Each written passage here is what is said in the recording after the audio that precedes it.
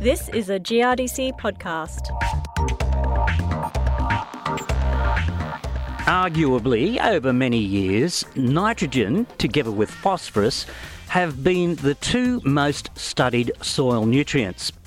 But what could be described as quietly amazing, research is still uncovering more and more information about these important soil elements. Hello, I'm Chris Brown, and on this GRDC podcast from the paddock, we'll look at some new research specifically around the area of nitrogen application and timing in northern parts of the northern region. A recent survey by the Northern Grower Alliance has shown that more than a third of growers and advisors in northern New South Wales and southern Queensland have changed their approach to nitrogen rates, application method and timing during the past 5 years. NGA's Richard Daniel says there's more confidence amongst growers in spreading urea in crop and in fallow in lower risk scenarios. As Richard explains, driving this is a better understanding of the real risks of volatilisation, which is where the ammonium in the urea turns into ammonia gas and disappears into the atmosphere. The more that's been studied and a lot of the more recent information is that actually those volatilisation losses are probably a lot smaller than we were all led to believe 20, 30, 40 years ago. That was a bit of a revolution in thinking, wasn't it? That was only just a few short years ago.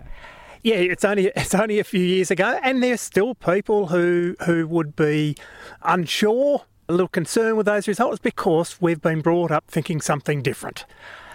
But at the same time, often science can be its own worst enemy. I can remember looking at a paper only 12 months ago where the key message was we had significant losses due to volatilisation. And when you read into the actual article or the actual paper, they'd lost 5%, but that was a scientifically significant loss.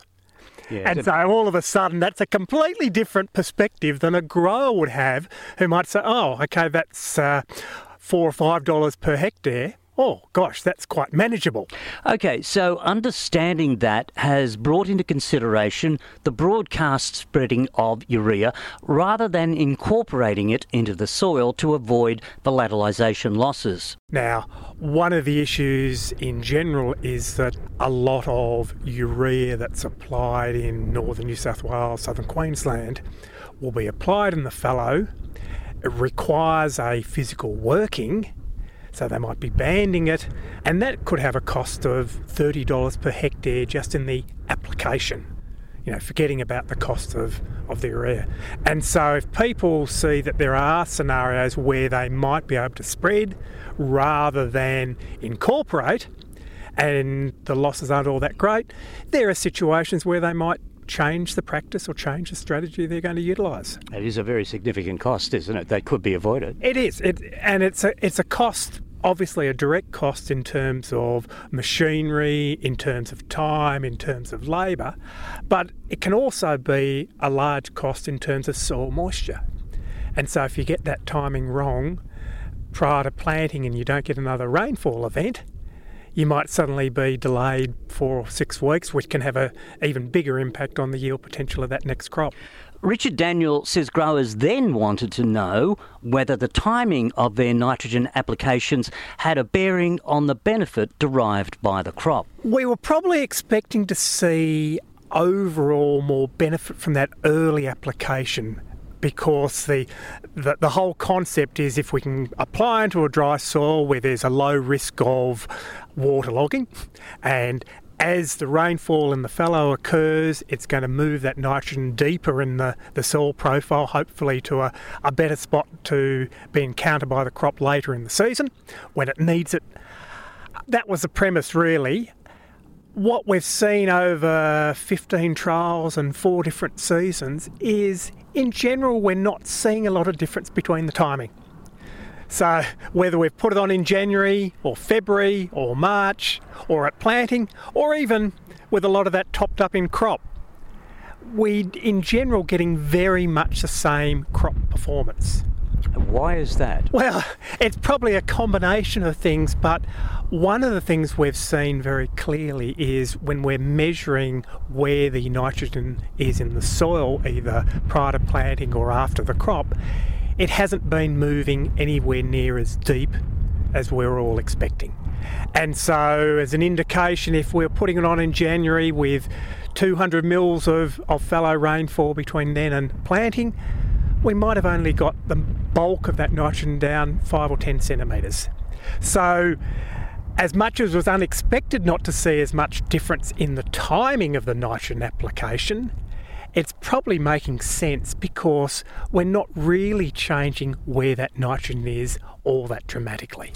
Richard says a strong theme to come through the survey of growers and agronomists was a shift to a more strategic approach to nitrogen application rather than reacting to seasonal conditions each year. And he says that's what the research is also showing. It reinforces how important it is to keep an adequate level of nutrition in that soil. That's our buffer. Now, we desperately do need fertiliser for additional nitrogen.